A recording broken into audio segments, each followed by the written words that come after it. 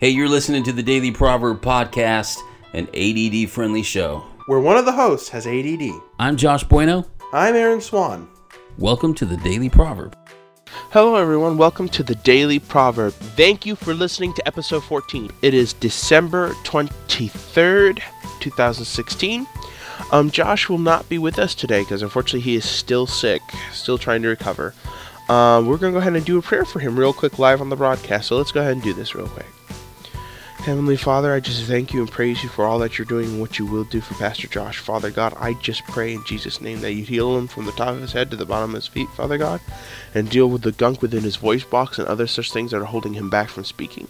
Father God, and that he would fully recover and be able to go ahead and to preach and teach the next time he's able to, Father God, which will be next Monday. I just pray that you would go ahead and help him with that, and you would fully recover. In the name of Jesus Christ, I pray this all, and I thank you for what you will do. In Jesus' name, amen. Well, unfortunately, because yesterday's podcast was just simply a short message letting you know Josh was sick, we did not go over the 12 days of Christmas. But today's section of the song is 10 Lords a-Leaping, which, of course, this one was a bit of a mystery to me until Josh informed me on this one. The 10 Lords leaping represent the 10 Commandments.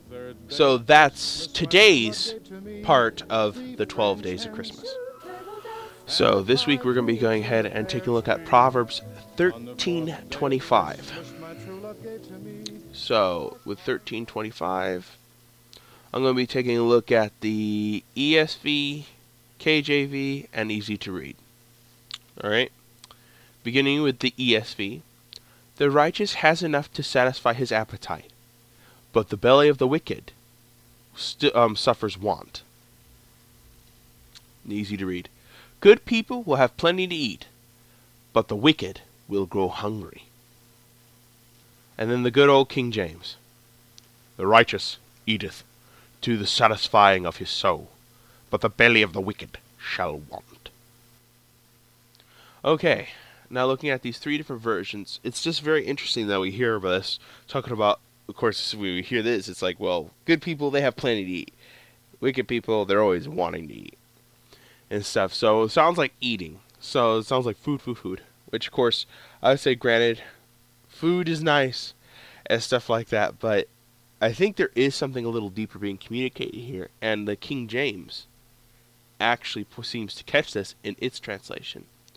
Reading it again, it says, the righteous eateth to the satisfying of his soul, but the belly of the wicked shall want.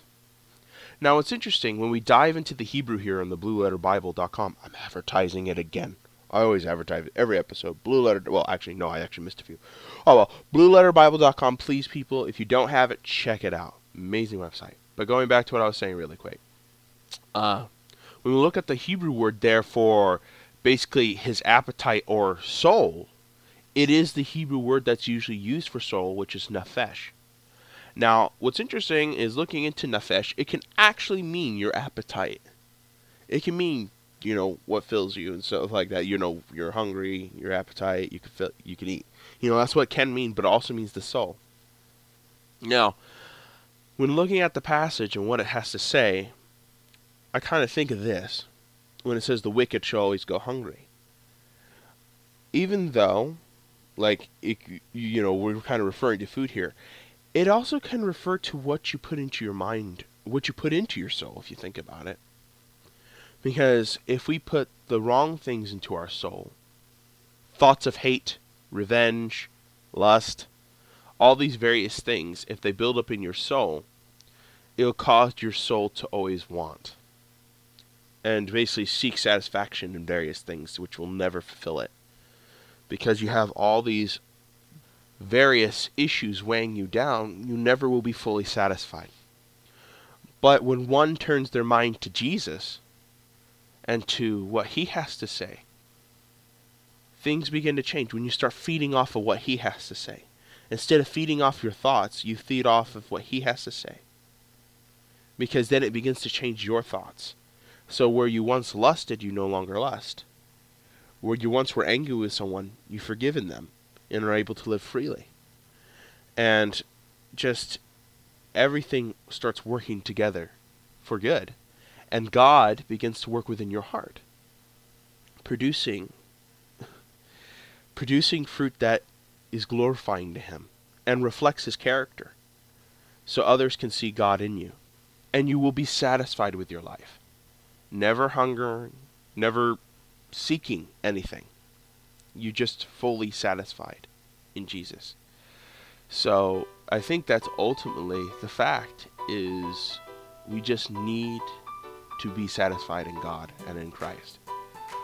So I know, not too many giggles. I'm hecka tired this morning. I just woke up only like a few minutes ago. So, but the thing I would leave you with and hope to encourage you with is this: that Jesus is always there for you. He's always there to help satisfy your need. Reach out to him and let him know your need this morning, and he will fulfill it in his time. Because if you're desiring him and putting him first, the needs that you want are ultimately the needs he wants to give you.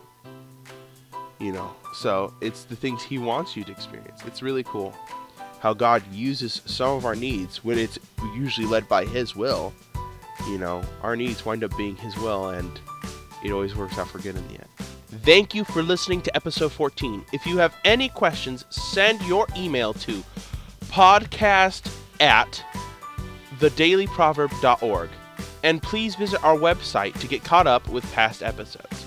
I hope you all enjoyed this podcast, and God bless.